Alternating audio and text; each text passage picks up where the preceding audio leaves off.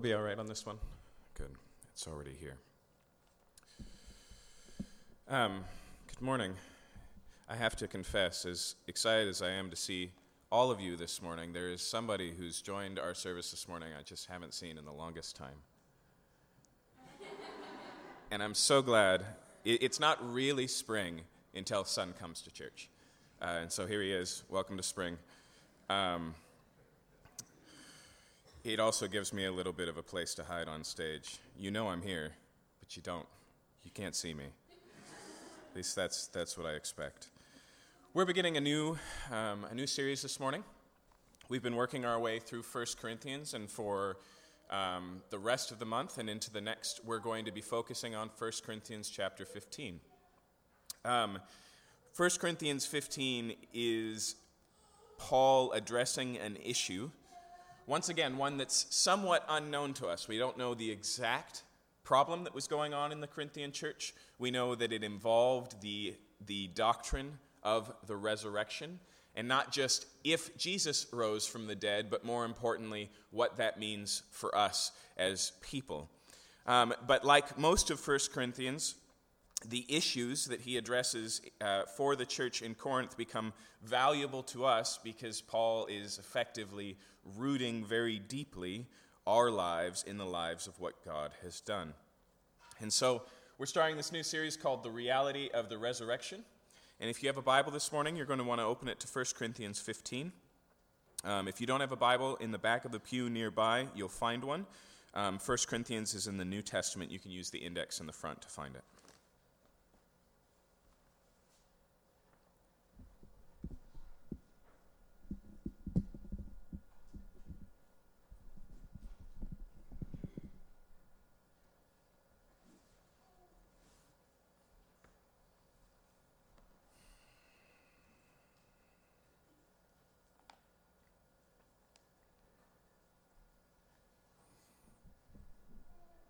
Paul begins here by addressing the heart, or the foundation, or the center, depending on your metaphor, of Christianity. He begins, if you will, at the beginning. He says, before we can move on and talk about all these issues, I want to remind you of what it's all built upon, and what it's all based upon. And so he says in chapter 15, verse 1, go ahead and read along with me. Now I would remind you, brothers, of the gospel I preached to you, which you received, in which you stand, and by which you were being saved, if you hold fast to the word I preached to you, unless you believed in vain. For I delivered to you as of first importance what I also received, that Christ died for our sins, in accordance with the Scriptures, that he was buried, that he was raised on the third day in accordance with the Scriptures, and that he appeared to Cephas, then to the 12. Then he appeared to more than 500 brothers at one time, most of whom are still alive, though some have fallen asleep. Then he appeared to James, then to all the apostles. Last of all, as to one untimely born, he appeared also to me. For I am the least of the apostles, unworthy to be called an apostle, because I persecuted the church of God. But by the grace of God I am what I am, and his grace towards me was not in vain. On the contrary, I worked harder than any of them, though it was not I, but the grace of God that is with me. Whether then it was I or they, so we preached, and so you believed. Let's pray. Father, we are so capable of forgetting. In fact, we're so capable of forgetting, we forget the value of reminders. And so as we look at these things, I know for some, they're going to feel like old hat. They're going to feel like the basics, like the ABCs, like the elementary principles, and so they are. But they are also the soil from which our entire life grows. And so I pray that you would help us to not just reacquaint ourselves with these truths, but to re-root our lives in these realities this morning. I pray that your Spirit would teach us as Jesus promised. And we pray in Jesus' name, amen. What Paul does here is summarize Christian truth. What he calls there in verse 3, the first things, the things of first importance, the primaries, the elementaries. He reminds them of these things because of, as I mentioned earlier, because of an issue that we'll get a better understanding of in weeks to come. But we wanted to slow down and focus on this week. And what he says here, he says by way of reminder. These are not new truths for the Corinthian church. These are not a new spin on an old truth. In fact, the language that he uses when he says in verse 3, I delivered to you what I also received, is the language of tradition. He's not giving anything that starts with Paul or ends with Paul. He's not presenting anything that's new or novel. In fact, most scholars believe that the majority of the text that follows that statement is probably word for word. Much like our catechism that we do on Sunday mornings, that truth was created and repeated, and we have received it, and we pass it on to our children. That seems to be what he's presenting here. In other words, Paul says here that doctrine matters. He focuses on it. He builds upon it. He says, I want to remind you of what you already know, and what you've told because it was passed on to you, and what was passed on to you because it was received. Now, when he does this, one of the advantages of this passage is that it gives us a very good understanding of the center of Christianity. When he refers to this as the things of first importance, he draws a bullseye in the target. He orients all of Christian teaching, all of Christian living, Christianity as a whole, around these very truths. And he basically says, we need to get back to basics because you veered off course. And so in looking at this morning, we find the heart of what we believe as Christians. We find the foundation of what we build a Christian life on.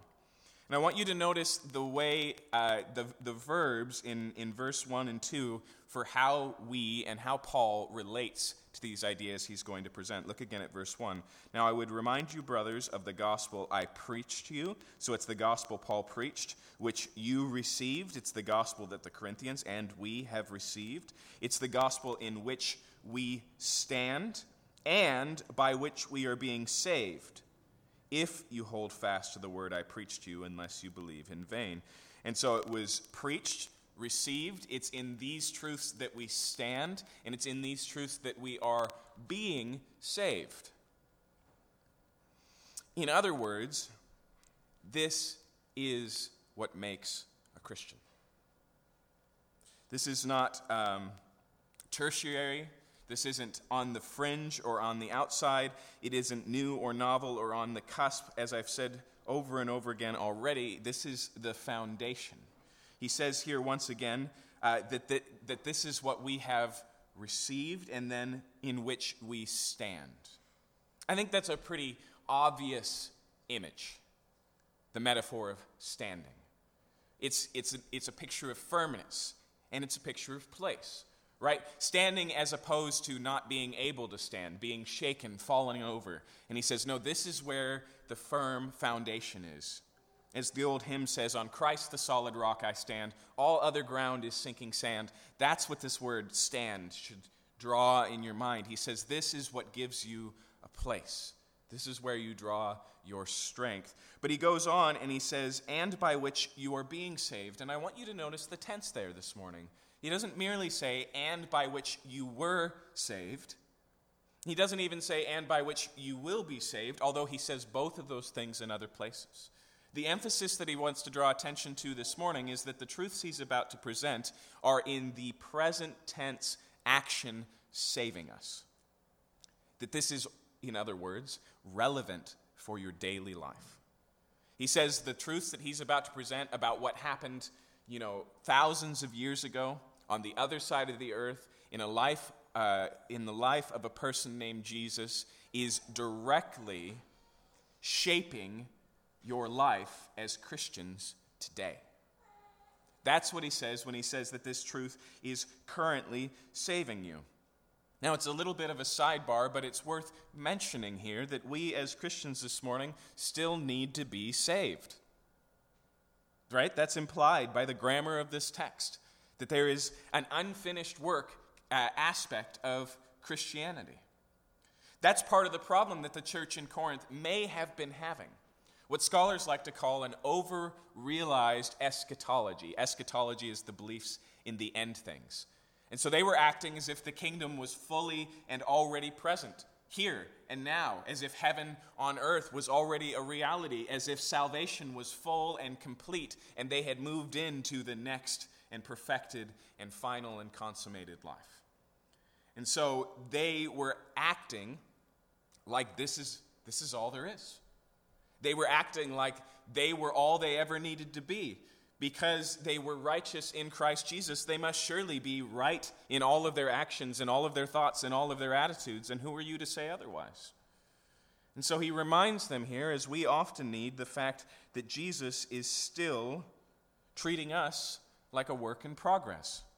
But I want you to notice as well that even though he says you are currently being saved, present tense, he doesn't point us to some new or deeper or secondary truth.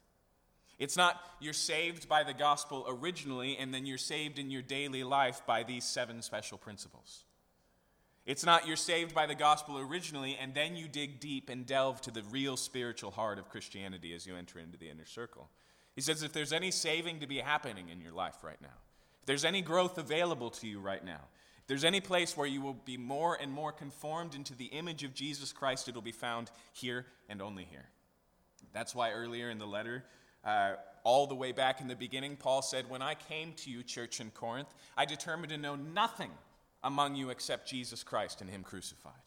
He said that is not just the ABCs of what I believe, but the A to Z. It's the full totality of everything I have to tell you. We have only one toolkit available to us as Christians, only one medicine cabinet. We have only one foundation on which to build the house that Jesus called us to build, and that is Christ himself. He adds here, and some of us wish that he didn't, in verse 2, not only which you are being saved, but if you hold fast to the word I preached you. He gives a caveat. He gives an if. He says, in which you are being saved, if and only if you hold fast, you remain steady. And I think it's very easy for us to confuse the idea there. One of the glories of Christianity when we first encounter it as Christians is the fact that we finally can own up to and embrace the reality that we're not enough, that we can't do it, that we have fallen short of the glory of God, that like all other human beings we have sinned. Like all other human beings, as it says in Ephesians, we are by nature the children of wrath, but God, Ephesians continues, but God has made us alive in Jesus Christ, which is a beautiful and glorious truth. The problem is, once we receive and swallow that incredible life-giving tonic, we forget, and we shift into a posture that says, okay, now I have to work to keep it. Now I have to fight to make sure I don't lose it. Now I have to pay God back and deserve this undeserved grace. But when we read a sentence like that, in that mindset, it makes us nervous. It makes us afraid. We go, oh no, I've got to work harder. I've got to hold fast. I've got to stand firm. But I want you to recognize where the holding is, where the firmness is, where the standing is this morning. He doesn't say, if you continue to do, or to act, or to be, or to deserve. He says, if you hold fast to what I preached to you. Right? Effectively, all he's saying here is that Jesus is the only way to salvation. So to abandon Jesus is to abandon salvation. He's not here talking about our effort at all. In fact, it's in the book of Jude that he both calls us to stand firm in these things, and then reminds us in his benediction that God is able to make us stand firm. What he's trying to express and address for the church in Corinth this morning is that you cannot leave behind the heart of Christianity and survive.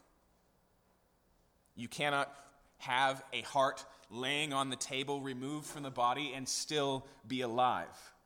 He speaks in such strong words this morning because they need a good paddle-to-battle, clear zap to the chest. A reminder of what's at the center, at what's at the heart. And so he says, here it is. Here is the truth that's so important. Here is the center, the bullseye of the target. Verse 3, "For I delivered to you as of first importance what I also received, that Christ died for our sins in accordance with the Scripture, that he was buried, that he was raised on the third day in accordance with the Scriptures." So the first thing he says here is he says, these are the things that I've received. These are the things that I've preached. These are the things that you're saved in. These are the things that you stand in. These are the things that you must hold firm to. And what is it? It's an event. Specifically that Christ died, was buried, and rose again. He draws in on this single weekend in human history and says, this is it. This is what you must know. This is what you must receive. This is what you must believe. He starts here, and we'll take each part separately. He says, first off, that Christ died. Okay. But I want you to notice that he adds here, for our sins. Gordon Fee, who's a commentator, pointed out that whoever moved from the death of the Messiah to the death on the Messiah on our behalf, whoever added that concept of for our sins to this idea right here would be rightly known as the founder of Christianity. You see, when he uses the word Christ, he's not conjuring a new term. He's reaching into his ancient history as a Hebrew, as a Jew, and pulling on an expectation, pulling on a prophecy and a promise that God had given that he would one day send the Messiah, the anointed one.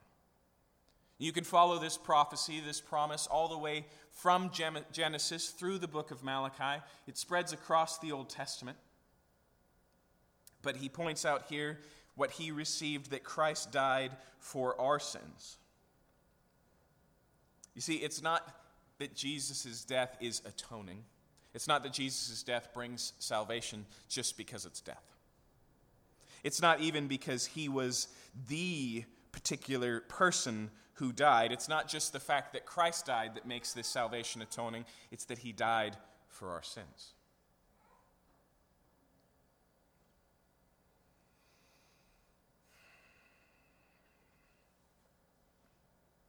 As I mentioned, Fee said whoever coined this idea coined Christianity, and that was Christ himself. What does he say in Mark 10:45? He says, "For even the Son of Man did not come to be served, but to serve and to give his life a ransom for many." He said there's a problem that requires payment. There's an injustice that needs to be fixed. There's a debt that needs to be paid, and I have come to be that payment. Christ died for our sins. Notice the things that Paul doesn't say here, although all of them are true. He doesn't say merely here that Christ's death operates as an example, something that should be upheld and modeling for our own lives. And as I said, in many other places, Paul does that. He constantly points to the cross and he says, do you want to know what love looks like? Do you want to know what submission looks like? Do you want to know what obedience looks like? Do you want to know what glorifies God? And he points to this self-same event. But those things are built upon and grow out of the soil of the gospel. The gospel itself is not that Christ died in front of us as an example, but that Christ died instead of us as a sacrifice. Christ died for our sins. And he adds here in accordance with the Scriptures. And it's worth reminding all of you this morning that when Paul says the Scriptures, he's not referring to most of what we know as the New Testament. When he says in accordance with the Scriptures, he's not saying, as it says in Matthew, Mark, Luke, and John. Those books haven't been written yet. When Paul writes to the church in Corinth, it's probably somewhere between 50 and 60 A.D., okay, so 20 years after the life, death, burial, resurrection, ascension of Christ, somewhere in that range. The Gospels aren't written for at least another decade, if not two, depending on which Gospel we're talking about. When he says that Christ died for our sins in accordance with the Scripture, he's directly tying the life of Christ, the death of Christ, and the teachings of Christianity with the Old Testament. He points out here that what happened in Jerusalem what happened on that weekend that we recognize and celebrate and call Easter, that it was not unexpected, even though it was clearly unexpected. Right? Isn't that one of the interesting paradigms when you read through the Gospels, that Jesus is constantly spoiling the ending, and yet nobody believes him? Right? He says repeatedly in Matthew, in Mark, in Luke, repeatedly in each one of those Gospels, I am going to Jerusalem, I'm going to be betrayed, I'm going to be handed over to the Romans, they're going to put me to death, and 3 days later I will raise. And then those events actually start to lay out, and what do the disciples do? They freak out. They run away. They hide. They go back to their day jobs. They do whatever they can because that comes as a surprise. But Paul here says this wasn't new when Jesus taught it. This comes from the ancient story, from the old history, from the expectation that was built into the Jews. And once again, this is not a new Pauline perspective. This is exactly what Jesus said. In the Gospel of Luke, after Jesus raises, he spends some time with 2 men on the road to Emmaus and then with his disciples proper in Luke 24. And it says there that he explained to those 2 men on the road the things concerning himself, beginning with Moses and all the prophets. He said, let me tell you what the Bible is about. And he walked from Genesis through Malachi, through 2 Chronicles. He walked all the way through and he said, this is who I am. This is why I've come. That's why when he began his ministry in Luke chapter 4, he stands before the synagogue he grew up attending. The attendant hands him the scroll and he reads from the book of Isaiah and he says, the Spirit of the Lord is upon me to set at liberty the captives, to give sight to the blind. He rolls up the scroll and what does he say? Today those things have been fulfilled in your hearing. He takes a book that predates him by hundreds of years and he says, I am the main character. He says the same thing to his critics in the Gospel of John. He says to the Pharisees who love the Old Testament, who memorize the Old Testament, who have devoted their lives to keeping every jot and tittle of the Old Testament. And he says, you search the Scriptures, for in them you think you will find life, but it is they that testify of me. And when you look at the preaching of the apostles in the book of Acts, what do you find? When you read the epistles that follow those books, and what do you find? When you read the Gospels that retell the story of what happened, what do you find? In each and every case, they say, this is as it was said by the prophet Joel. This is as it was said by the prophet Isaiah. This is as it says in Psalms, according to the Scriptures. You see, the foundation that is laid here is not just an event, it's an expected event. It's an interpreted event. One of the things that's so profound about Christianity is that predating its existence is an explanation of its coming. It says here that Christ died for our sins according to the Scriptures. Where do we find that chapter and verse? Well, although I will, in just a moment, draw your attention to one of those texts, you first have to recognize that Jesus said the whole thing's about him. And one of the ways that can be the hardest to read the Old Testament and see this is just due to the fact that it's so large. You see, when you start in the book of Genesis and you read right through, what you discover begins with a problem. It's the one that Pastor Matt addressed this morning. That Adam and Eve in the garden disobeyed God, and because of that were not only removed from the garden, but exposed to the curse, experienced death, and then what do we find? That death spread, as Paul says in Romans chapter 5, to all men. And so their son Cain kills Abel.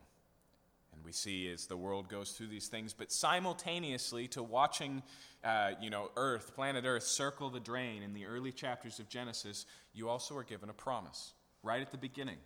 God says, I'm going to set this straight. I'm going to fix this. He says, yes, there is death, there is sin, there is now enmity between the woman and the serpent. All of these things exist. And he says, but the seed of the woman, his heel will be bitten by the seed of the serpent. And in that action, the serpent's head will be crushed. It's cryptic, it's vague, but it's a beginning. And over time, that promise is developed and explained.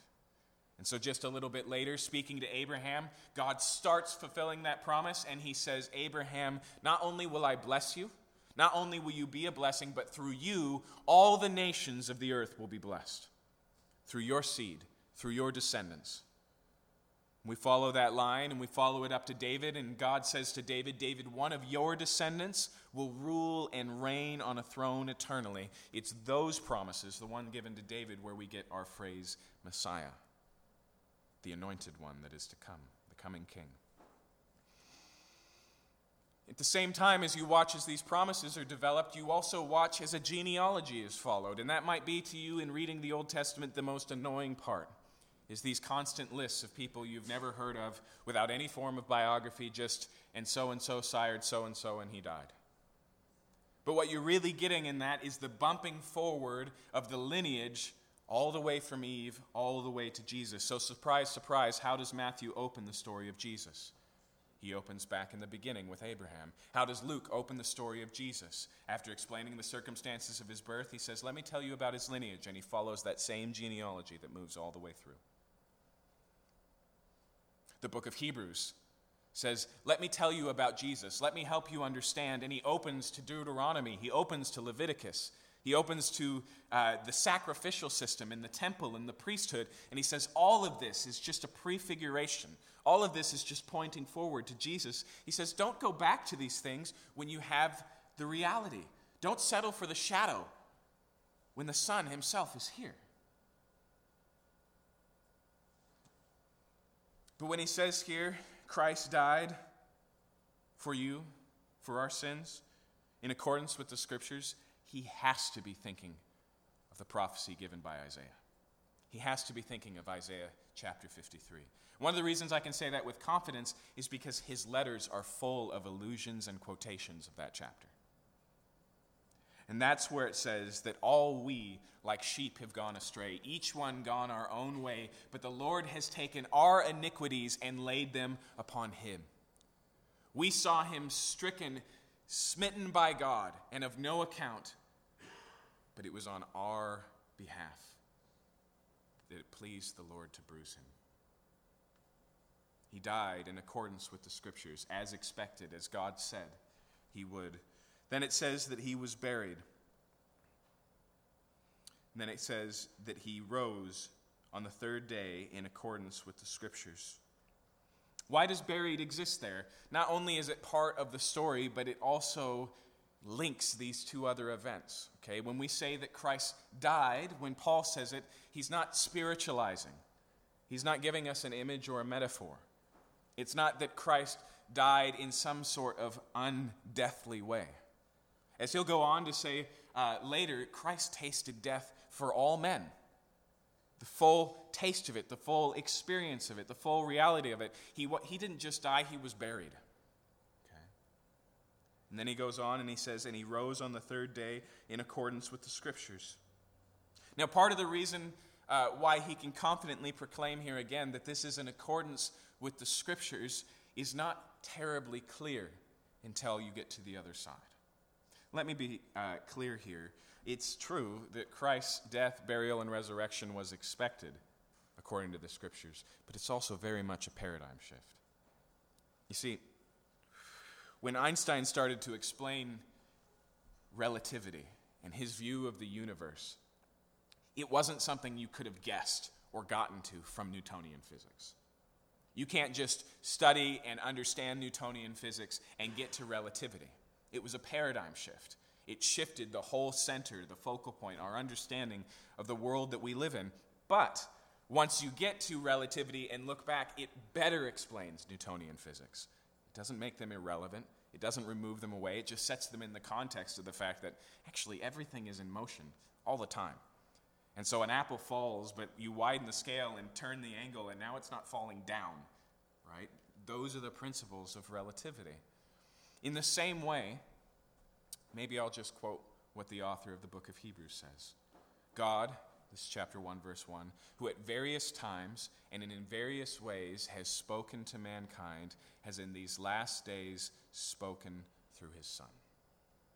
and in the revelation of Jesus Christ, suddenly all of those other things don't become irrelevant, they become understood. And one of the ways we see that in the Old Testament with the resurrection in particular, is that you have Isaiah 53, the suffering servant that will clearly die, and then you have the Son of David who will rule and reign forever. How do you reconcile these two expectations? Did you know that there was a small camp of Jews that actually believed in two Messiahs? Messiah ben Joseph, the suffering Messiah, and Messiah ben David, the ruling Messiah. Why? Because they couldn't reconcile these truths. Because death is an end. Death is permanent. Death is final. But even when you read Isaiah 53, strangely, after saying that this guy has been killed for nothing he's done, it goes on to say that he will see his offspring, that he will rejoice with the people. Same when you read Psalm 22. Psalm 22 speaks of somebody who is experiencing the shame and the full pain of capital punishment, and at the end is rejoicing. It's there, but it's not easily seen until the event takes place, until you go, oh, that's what this means. But when he says here that Christ was raised on the third day according to the Scriptures, most likely, if he had to give us chapter and verse, he would be talking about Psalm 16. Psalm 16 and Psalm 110 are the most quoted passages of Scripture in the New Testament, over and over and over again. And when Luke says that Jesus explained to them the meaning of the Scriptures and opened their minds to understand the Scriptures concerning themselves, you just turn a few pages later to the book of Acts and you find Peter standing and addressing a crowd, and he points to Psalm 16.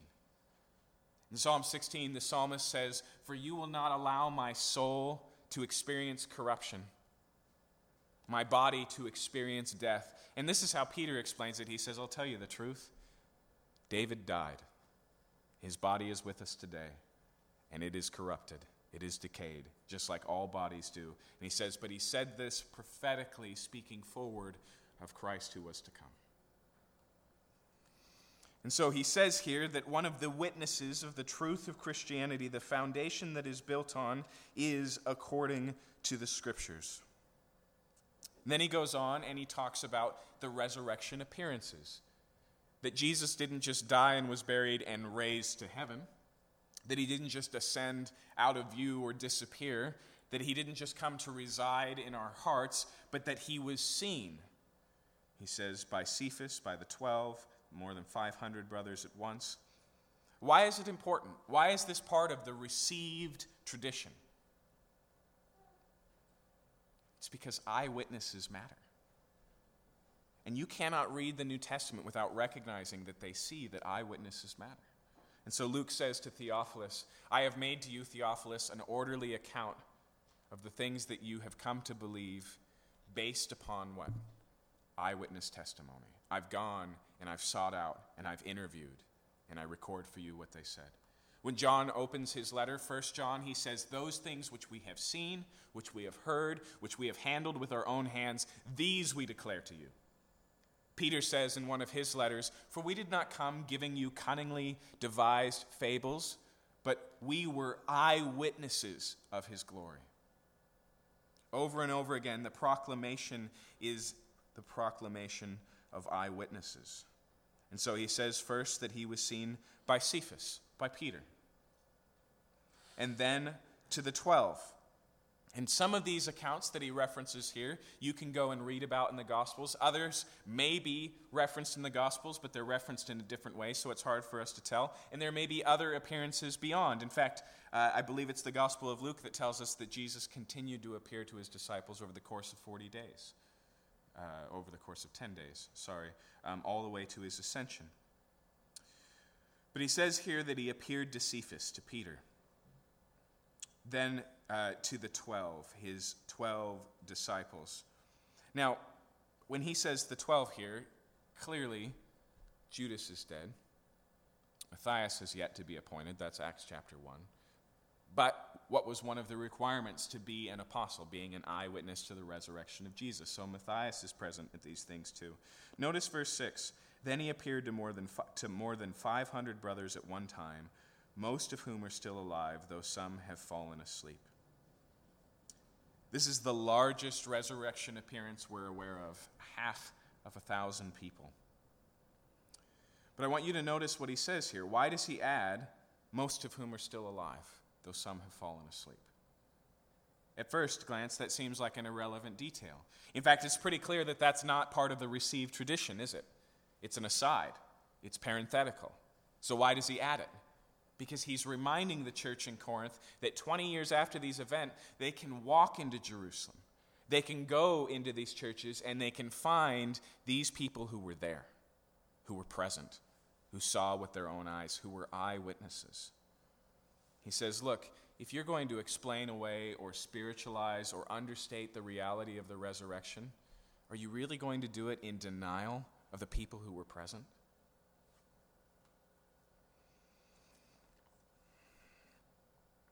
After the 500, he adds, verse 7, then he appeared to James. This is not James the apostle, but James the brother of Jesus. And it's striking, actually, when you read about James in the Gospels, who is relatively against his brother, who is convinced that his brother has lost his mind, who tries to get Jesus out of the limelight and into an institution, to find him being a leader of the church in Jerusalem just 10 years later. Here we find out one of the reasons why, because James saw his brother after being brutally murdered. After laying in a tomb for 3 days, he saw him alive. And then it adds here, then to all the apostles. Now, since he's already referred to the 12, when he says all the apostles here, he's probably talking broader about this group that the New Testament constantly refers to as the apostles. That's not the 12. Okay? So, for example, Barnabas is referred to as an apostle.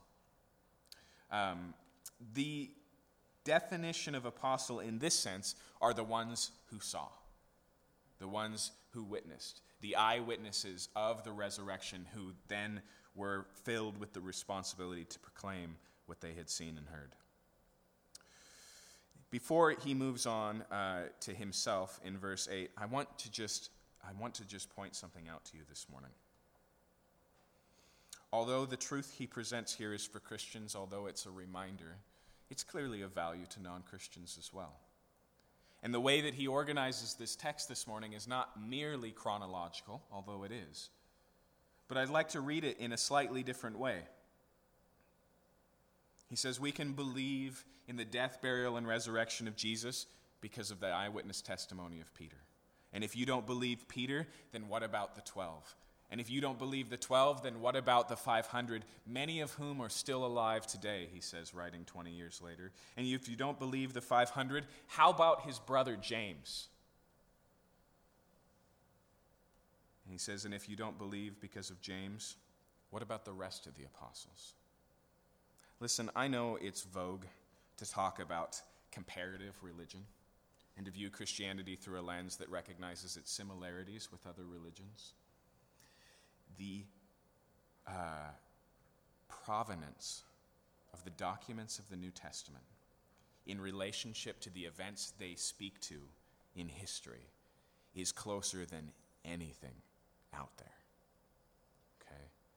The oldest writings we have that talk about Siddhartha Gautama, the Buddha, doing miraculous things follow his life by 400 years. These documents that we have here are written within a generation. Okay? Now, it's easy to say, but that doesn't mean that it actually happened, but it does make a major question for why it was so believable. Right? Because it's easy to start a legend about 100 years ago. It's harder to start a legend about last Thursday. Right? The emphasis of the New Testament is eyewitness testimony. These documents were preserved and maintained, and although we don't have the original letters, we have more copies in the early history of Christianity for the manuscripts of the New Testament than any ancient Greek work. If you're going to throw out the reliability of the New Testament, you have to throw out the Iliad and the Odyssey, of which we only have a handful of copies that are hundreds of years after the life of Homer. Okay? But there's more. He continues on and he points to himself. Verse 8, last of all, as to one untimely born, he appeared also to me. He puts himself in this rank as an eyewitness, but he refers to himself in a word that literally means abortion, and was probably used in the days of Paul in a derogatory sense, as a monster birth. But I think our translators are right when they see it here as being a focus on when Paul became a Christian and not how. When it says here, as one untimely born, he's probably pointing to the fact that it was after all of these things that Christ appeared to Paul. Remember the circumstances of Paul, who writes this letter that we're reading here this morning. He was an enemy of Christianity, present at the death of the first martyr of Christianity, a man named Stephen, holding the coats while others were putting him to death. It tells us in the book of Acts that he was on his way to Damascus with paper in hand to arrest Christians. He was a rigid Jewish religious leader, and he saw Christianity as a heretical threat to Judaism, and he wanted to wipe it off the map. And so here he is, walking with paper in hand on the way to Damascus. It says in Luke's commentary of the event in the book of Acts, still breathing threats of the Christians. In other words, he is fully into this. Okay, this is not just a day job for Paul. He is obsessive in this way. And he encounters Jesus in such a way that he goes from being Christianity's greatest enemy to his greatest proponent. And so he recognizes here, and humbly, I came out of sequence. I wasn't one of Jesus' believers when he was alive. I wasn't one of Jesus' believers after he rose from the dead. I wasn't Jesus' believer in the early years of the church. Right? I was against him, and then out of the sequence, out of the time, by the grace of God, he appeared to me. And so he says, verse 9, I'm the least of the apostles, unworthy to be called an apostle because I persecuted the church of God. This is something that Paul never forgot. Despite all that he did for the church, despite all the churches that he planted, even in the last letter he writes, he references this reality, that he was a persecutor, that he was a murderer, that he was a blasphemer, that he stood against Christ, and yet Christ saved him. But he adds here in verse 10, but by the grace of God I am what I am, and his grace towards me was not in vain. What is he saying here? He's already told the Corinthian church, right, lest you believed in vain. And so by bringing up this phrase again, he's tying these things together. He's not here boasting in spiritually humble language, which is what it can look like when you read it the first time. Because notice what he says, on the contrary, I worked harder than any of them. I'm the least of all the apostles because I persecuted the church, but I'm the best of all the apostles. That's how you read it at first. But when you pay a little bit more attention to what's going on here, first let's deal with a misunderstanding in verse 10. But by the grace of God, I am what I am. That is not a justification of who Paul is. It's an explanation. And here's the difference, okay? Popeye said something very close to this. He said, I am what I am, and that's all that I am, right? What is that? That's an excuse. Take me or leave me. This is who I am, right? I can think of at least 7 pop songs playing on the radio in the last year that say the exact same thing, right? In fact, I was just listening to the end of Madonna's Confession album, and that's what she says, and she does it in entirely religious language. She says, I'm a sinner, take it or leave it, but better the devil than you know than the one you don't, right? And so it's this justification. And so the chorus says, this is who I am. That's not what Paul is saying here. He's saying something much more striking. He's saying, that's who I was, the persecutor, the blasphemer, the murderer.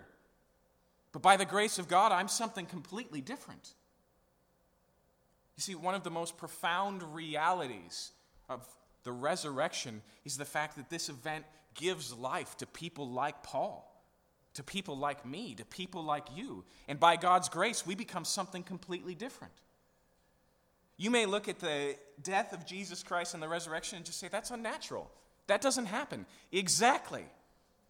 And it's repeated over and over again when we're not subject to nature, when we're not subject to genetics, when we're not subject to our heritage, when we are not just the consequence of our background, and yet through the new birth become something new and fresh and alive and different. By the grace of God, we are what we are. That's what Paul is talking about this morning. But do you see the relationship between those two things? Paul's going to go on and say, hey, just to be clear here, if Jesus didn't raise from the dead, then you're still in your sins. There is no forgiveness. If Jesus didn't raise from the dead, if we're not talking about a historical event, then you can give up on the historicalness of you getting through parenting your children accurately tomorrow. Right? There's a one-to-one relationship between what God has done in Jesus Christ and what he's doing in us today. We are being saved today because of what he did historically in space-time in Jesus then. These cannot be disconnected. They cannot be spiritualized or explained away. This is the foundation. This is the reality of the resurrection. And Paul is able to point to his life. And he says this, but notice, even that is not merely an excuse. It's not I'm forgiven, I'm justified, but I am what I am. Notice what he says next. He says, on the contrary, I worked harder than any of them. What is he saying here? He's saying that this grace was productive. He's saying that it wasn't just a free gift and he just, kept it in mint condition and never opened the box. He didn't keep it behind the glass, breaking emergencies in case of hell or the afterlife, right? He says, I took this, I made it a part of me, and look at what it's accomplished. He says, I worked harder than any of the others. One of the things that I think is one of the most profound witnesses for the reality of Christianity is how the church spread in its early years. You have to come up with an explanation for how over 3 centuries, a hated and despised people who were being fed to lions, who were misunderstood and confused, became grafted into the empire under Constantine. You have to ask how that happened. You have to ask why people could watch constantly Christians bleeding out in the street and then going, that's what I want to do with my life. You have to come up with a reason for the existence of the church. And I can't say that I have ample, complete, utterly undeniable evidence that Jesus rose from the dead. But I can say that's the best explanation of that I can come up with. Okay? What if the apostles just made it up? What if all of this eyewitness testimony is false? Recognize and remember that all of these men did not live glorious TV evangelist lives. Right? Paul's going to go on in 2 Corinthians and tell you a little bit what it's like to be an apostle, and its beatings, and it's being run out of town, and it's poverty, and it's hunger, and each and every one of them was martyred for this belief. Okay? To what advantage to live out this lie?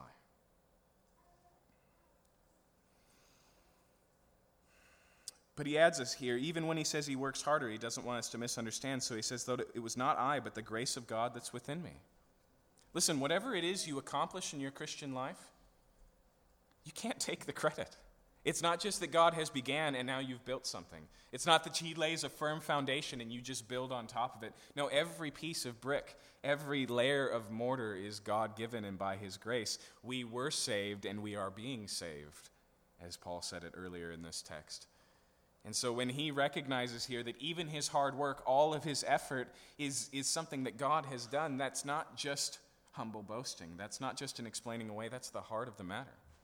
That's why he can say to the foolish Galatians, having begun in the Spirit, are you now perfected in the flesh? If God miraculously gave you new birth, do you now mature by just leaning into the old birth?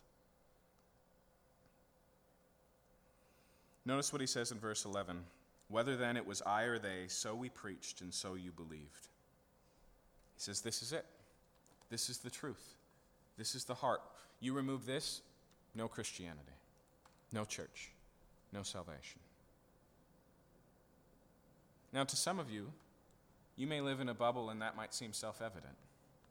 But I was just talking with another pastor on the Hill, and he had a friend visit a church here in Seattle on Easter. And while he was sitting at brunch, his friend's this kind of person, he leans into all of these people at this church and he says, so how many of you believe in the resurrection? None of them did. Like I said, some of us might be disconnected from that seems crazy. But I just want to point out this morning that that's not a new problem. Here, Paul recognizes the fact that the Corinthian church is not in danger of being different in their worship style, in danger of being different in their presentation, in danger of the ethics of Christianity. They're in danger of removing the heart.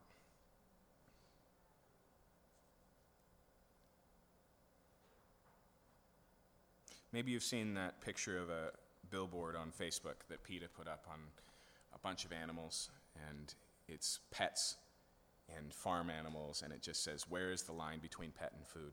And somebody smartly added a line right between the cat and the chicken and says, the line's about right here. Where's the line between Christian and non-Christian?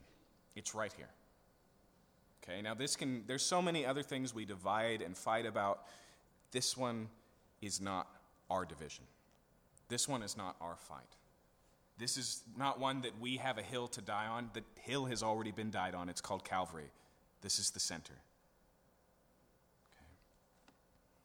If you're not a Christian this morning and you say, there's things in Christianity I truly struggle with, welcome to the club. That's normal. That's natural. But the only question you need to be asking is not, how does Christianity talk about A, B, or C, but did Jesus truly die? Was he really who he proclaimed to be? Is he really raised from the dead? Because simply put, if Jesus raised from the dead, everything you know is wrong. And if he didn't, don't worry about our view on this or that or the other. As Paul will go on to say in this chapter, if Christ is still dead, if he did not raise, then Christians of all people are to be most pitied. You should pity us. Because this is the foundation, and it's win or lose with this. We're all in. Our chips are all on the table on the death, burial, and resurrection of Jesus Christ. For there's no salvation in any other name we proclaim as Christians. For the only way we're getting to heaven is by the grace of God, and so because of that, we've entrusted ourselves entirely to Jesus. But when we do that, we do it recognizing that it's according to the Scriptures. We do it recognizing it's just as God had promised and proclaimed.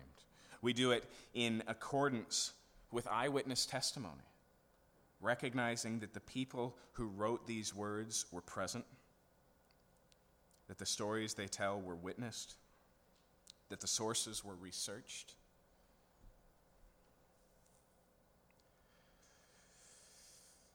Before we close, just one more aside. It's only every couple of years that somebody tries to reinterpret these events, to take Easter and give it a fresh meaning. Just pick up time this month. It's always there. It's always present. I really struggle with the arrogance of a generation thousands of years removed from these events who think we know better than the ones who were there. Now, if you want to say these ones weren't there and that it's nothing, then why is it worth explaining and interpreting? But if you're going to interpret it, if anyone gets a vote, it's Peter. It's the 12. It's Paul. This is Christianity. This is what we believe. We don't look solely and ultimately to the teachings of Jesus. We don't look solely and ultimately to the example of Jesus. We don't look solely and ultimately to the pithy recreation of Jesus that we present. We look to the death, the burial, and resurrection. We hang our hat on it. We stand on it. We stand firm because in it we are being saved. Let's pray.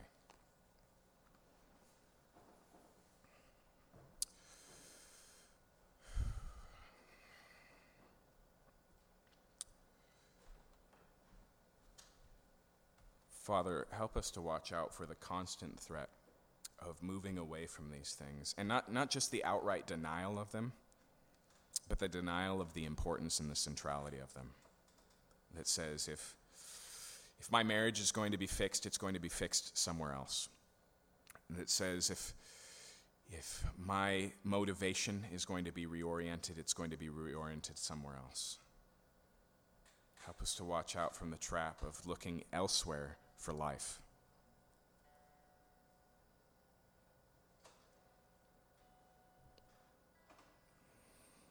I pray by the power of your Spirit this morning that we would stand firm in this truth, that we would be present tense today, this morning, at this moment, being saved, transformed, renewed, matured in this truth. I pray that the conduit between the death, burial, and resurrection of Jesus and our Tuesday morning would be wide and overflowing with life and reality and truth. And I pray that our lives would be testimony, as was Paul's, to the fact that change is possible because God is changing us. Thank you. Thank you for this great act, for this great interfering in history, for this great miracle of the resurrection that's been repeated in so many of our lives on a daily basis. And thank you for your grace. Pray these things in your name. Amen. As we respond this morning in worship,